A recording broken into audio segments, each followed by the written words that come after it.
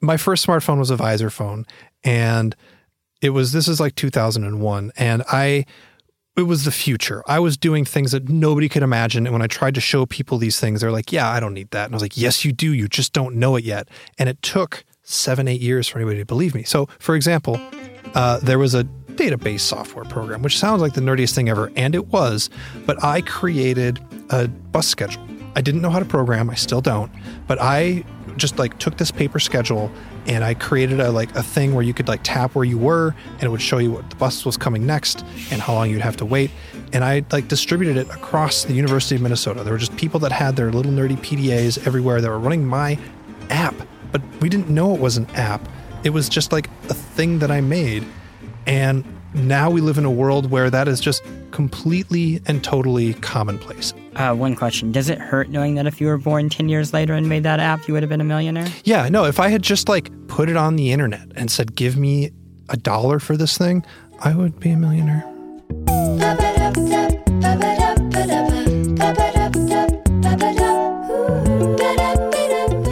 From The Verge, this is What's Tech, a show where we answer that question. What is tech? Because it seems these days like tech is kind of everything. My name is Christopher Thomas Plant, and I'm joined today by the executive editor of The Verge, Dieter Bohn. And we're going to answer this question. What is a smartphone? So, Dieter, what is a smartphone? A smartphone is a computer that you can fit in your pocket that can communicate with the internet wirelessly and make phone calls. Like at its most basic level, that's what a smartphone is. We think of it as a whole lot of other things now, and the definitions of like what counts as a dumb phone, what counts as a tablet gets very messy. And so trying to define it by a size or a certain characteristic beyond just it's a computer with a radio that you can fit in your pocket ends up just causing hassles. But that's the core of it. And it sounds really basic and dumb, but the things that it enables are really difficult to predict and have turned out to be way more important than anybody realized 15 years ago. I kind of want to talk about that big gap of time. Namely, I want to know when smartphones began to exist. And you hinted at this in the intro, but how has the, audience for a smartphone changed since those early days and today? Well, the thing that everybody points to as like the defining moment for the smartphone is the iPhone in 2007. But there were plenty of smartphones before that, and there were proto-smartphones even before that crazy Visor phone that I had in 2001. So they've been around for quite a while. But for the most part, the people have thought of them as sort of, funny little appliances that are good for email. So that's what a BlackBerry was. Palm smartphones were a PDA that had a phone like strapped to it. Nokia had its regular phones that it didn't really know what to do with them, but they were definitely phones. And then they just kind of started tacking on crazy stuff to them. And it wasn't until the iPhone that somebody said, just hang on a minute. Let's think of this thing from top to bottom and not think about bootstrapping other technologies onto other technologies and making something from that. Maybe that's not fair because, a BlackBerry was always a BlackBerry. But even then, like it was originally a pager, right? So it wasn't until basically Steve Jobs and the iPhone that we saw somebody really slow down and say, cool it. This is what it should be, soup to nuts, instead of evolving some previous technology. So you mentioned two names in there that I want to kind of double back on. One of them being Palm, which when I think of the original PDA or smartphone, I definitely think of Palm. And I know you have a history with them, which we'll probably get into. And the other that I picture is Nokia, because when I was in, junior high or high school, everyone had, was it the N900? Or it was that one that looked like a candy bar. And it felt like before the iPhone, those were the people. That's what the future was. And I even remember when the iPhone came out, there was skepticism that this company was going to be able to compete with them. So 2 parts. What happened to Palm? and then after that, what happened to Nokia? How did we get to this point? So the funny thing is with both Palm and Nokia, if you look at the grand arc of their failures, they actually sort of failed well before people started to notice. And they failed in that they didn't fundamentally redo their whole platform. And so they failed basically They weren't courageous enough in hardware, and they were definitely not fast enough in creating new software platforms. So Palm's software platform, eventually they made, this thing called WebOS, which was very exciting, and I was very into it. But their Trio line, and that was running on Palm OS and was running on Windows Mobile. These were platforms that were designed for PDAs and then kind of got ham-fistedly put onto phones. And it was never a great fit. And Nokia had the same problem, but from the exact opposite direction. They had phone software that made a lot of sense in a standard traditional candy bar flip phone kind of world. And they just kept on growing it. And they did some really cool stuff. If you were to do a feature breakdown of that super Nokia that you mentioned, and I think it was the N900, it had dual speakers. It had a browser that was very good. It was based on the same technology that the iPhone's browser was on. It had more memory. It had a memory slot. It had all this crap. Literally every single thing anybody could imagine putting on a phone was on this Nokia phone. And it was still not as compelling a package as the first iPhone, even though the first iPhone didn't have all of those specs, because the first iPhone was like a fully conceived device from the beginning. And I wasn't an iPhone believer either when it first came out, by the way. I had a hard time accepting that it even counted as a smartphone when it first came out, because in my world back then, and I suppose now, to be a smartphone needed to run programs. And the iPhone could only run programs off of the web, and the web at that time wasn't ready to have like programs that were iPhone ready. And so it was more like a supercharged awesome phone than it was a smartphone in my mind. That turned out to be very wrong. I was deeply wrong, but that's okay, because it turns out that you can be deeply wrong and change your mind. Well, let's dig into Apple. I guess I shouldn't be surprised that Apple and Google became so dominant, considering it is a small computer that's in your pocket. Yeah. But it seems strange at the time. I mean, how did these two companies that until that point had no experience making telephones become the people making telephones? So it actually gets really strange when you think about, with Apple, it's a pretty straightforward story. They made an amazing thing. It was very, very popular. It worked very, very well. And this is the key part. They managed to get a cell phone carrier in the U.S., namely AT&T, back then it was called Singular, to get on board with letting them do what they wanted to do. And so that's it's a straight, they made the right thing for the consumer. They got a carrier to get out of their way, and they just ran. So, and then they were just able to iterate and develop and release the App Store and so on. So that line is actually relatively simple. Actually, can we pause for a second on that? Because I've heard this before, that AT&T or Singular played an important role. They got out of the way. What does that mean? What did they do for them other than help them with money, advertising? I don't understand. The way that phones used to work, and the way they work on a lot of companies still, is if you wanted to release a phone, say on Verizon, you would go to Verizon and you'd say, here's a phone we want to make. And Verizon would say, cool, make this phone instead. Your idea is okay, but you need to incorporate all of our ideas, and you need to put our software on it, and we're going to market it, and we're going to sell it, and it's going to have our name on it. And if you're lucky, a few super fanboy nerds might know that you made it, but really it's ours, because we own the complete relationship with the customer, and you're just, a schmo that puts parts together in a plastic box.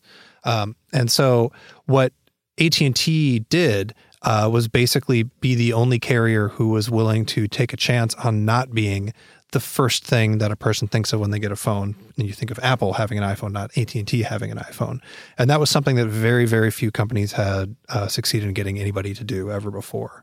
Originally, when I wrote the kind of notes for this episode, I had this question, is a smartphone for everybody? And I believe it was in a recent issue of the MIT Technology Review, where they talked about this idea of the rising cost of poverty, that to just exist in the modern workspace, certain peculiar things are demanded of you in the recent years that weren't before, like being able to be connected to email all the time. And so the idea that everyone is required to have a smartphone.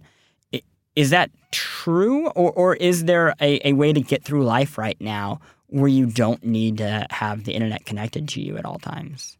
I suppose there is. There's billions and billions of people that do it around the world. But I think that the right way to think about that question isn't, do you need a smartphone? It's that in 5 years, will you be able to get anything that isn't a smartphone? basically, phones were always computers. Like there was never a cellular phone that didn't have a microchip in it, right? And then, they almost always had screens. And so like it was always a computer and a radio in your pocket. But increasingly it's so cheap and easy to make that computer do extra stuff that they're just all going to be smartphones. And, can you survive without being connected to email? I mean, that's a pretty big question. I think the answer is eventually probably going to be no, and that's kind of a bummer. But on the other hand, the benefits that you get, especially in, say, developing markets, Bill Gates is like talking a lot about mobile payments. Nokia is a company that actually was talking about using phones as banks for a long, long time. It's a big deal. Like the trade-off that you get from having to deal with having a computer in your pocket is enormous, in that, people will be able to have banking for the first time, which is life-changing. People will be able to, talk for very, very cheap if you find the right messaging service, like a WhatsApp or something, with anybody anywhere. That is remarkable. And just the bare fact of that is remarkable. But then the cultural effects of what that does to our lives and the way we think about each other is something that we're not even close to having our heads wrapped around. So yeah, is it possible to live without a smartphone? Sure. But it's eventually that's going to be like asking, is it possible to live without being literate? Sure. And the difference between being literate and having a smartphone is a smartphone isn't free. But again, I'll go back to the point I was making earlier that long term, I really hope that we find a way to get these things to talk to each other and to the larger internet without having to deal with those super high networking costs. Sure. So I have a quick fire round for you. Okay. A series of questions. One, I'm going to out you as somebody who I've seen using more than one smartphone at the same time. So I personally, this is between you and me. We're not going to put this on the podcast. Nobody's ever going to hear this. No. Why would anyone ever do this or need to have more than one smartphone on their person? The answer is you never need to have more than one smartphone. You really don't. Got it. If for some reason you feel constrained by your personality or your job to have multiple smartphones, I will not judge you, but I will also not judge people that do judge you. I carry multiple smartphones because I feel like I need to be adept at multiple smartphone platforms. This is that's been my whole job for 15 years now, knowing Android, knowing iPhone, knowing Windows Mobile, knowing BlackBerry, knowing all this crap. There are some people that just desperately love having a physical keyboard on their phone, and so they want to carry a BlackBerry, or their job makes them carry a BlackBerry or whatever. So if you do happen to carry two smartphones, don't worry. You're still a good person. I don't think you're a bad person, but I also will not complain if people laugh at you. Okay, next question. Is it true that smartphones are giving me cancer of the nuts? Maybe. Okay. Sorry, man. That's the answer. I almost didn't put this on because I thought it was like a dumb question. Like, no, I must be crazy. But there's a maybe? The answer is nobody's found definitive evidence that it's yes. Okay. Next up. I'm just like so depressed. I'm just thinking about how I need to start carrying it somewhere else. So I'm going to run my crackpot theory past you.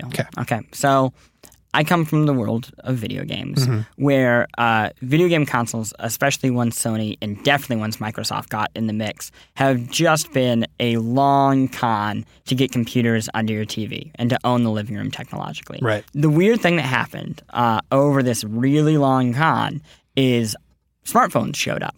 And now you have the ability to connect your smartphones to a television.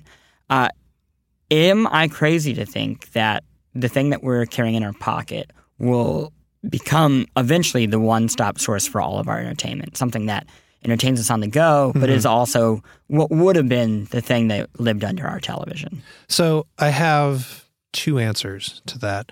One is I think I look at that conflict in the same way I look at like the conflict in the very, very early days of the original personal computer. Back before the Mac popularized the idea, or the Apple II actually, let's go back there, popularized the idea of a personal computer in your house, there was a huge debate of, do you need all that computing power on your desk, or do you just need a really, really dumb terminal and all that computing power is out at some server somewhere? The cloud, we'd call it now. And that same debate is going to continue. And so, is everything going to live centered on this phone in my pocket, or am I going to have lots of little dumb terminals all over the house? And like my console is one of them. My phone is another one. I think it's always going to be a mix, but ultimately people like having those powerful computers on them, and it's easy to do, right? These phones are amazing. And so it's certainly likely that your phone is going to be the center of this stuff, but it'll be in a way that is symbiotic with, these giant services up in the cloud from Microsoft and Sony and Google and Apple and whomever else, which is both inspiring because it means that like, oh, cool. So if my phone dies, it's okay. I can just get another one and plug it in and everything's great.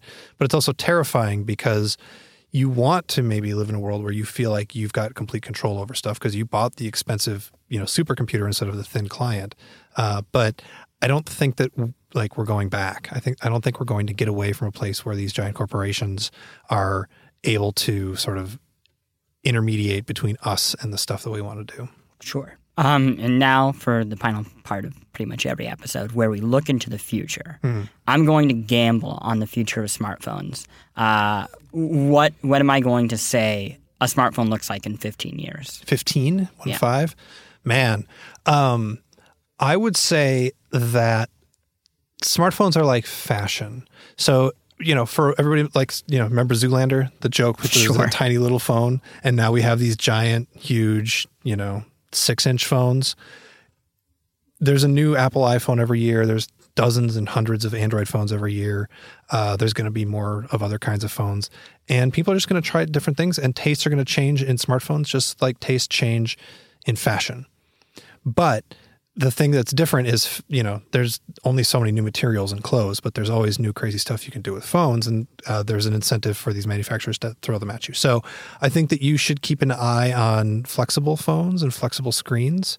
I think that there's a lot of companies working super hard to make like folding screens or like little projecting screens. All the stuff you see in like a sci-fi movie where a guy like, and then like a display appears magically in front of him. The other thing that you should think about is your phone might end up looking just like a little, like, credit card puck thing that you keep in your wallet. And what you actually have are some eyeglasses or some other display. People have played around with the ideas of just having the phone literally be a radio and a computer, but then the display is separated from that. And you can have it display wherever you want. You could have it be on the wall via a hologram. You could have it be on your glasses via like something like Google Glass, or you could have it be in your hand via just a display panel. So I would see that in 15 years, we're going to have some kind of major technological jump that makes us rethink the way that we integrate these computers into this single slab of glass and metal, that we're going to do something significantly more creative. So the thing connected to the dumb terminals could very well be another dumb terminal. Right. Yeah. That's perfect. Well, thank you for joining me. And it's amazing how many times these shows end with me being depressed about the future. I really enjoy it. No, it's going to be fantastic. Yeah. Minus the epic wars and the drone battles, but we'll all be covered in cyberskin. You can find out who starred in Veronica Mars episode 4 right now in less than 20 seconds. That's life-changing. The FAA had to tell us not to use drones at the Super Bowl. That was the dream. We passed it. I can order pizza off my computer. It's great. We're here. Thank you for joining me, Dieter. Thank you for listening. This is What's Tech. You can follow us on Twitter at What's Tech. Or, you can read a lot more of this sort of stuff on this site called TheVerge.com. I write there. Dieter writes there. It's a really great website. Until next time, we'll see you later.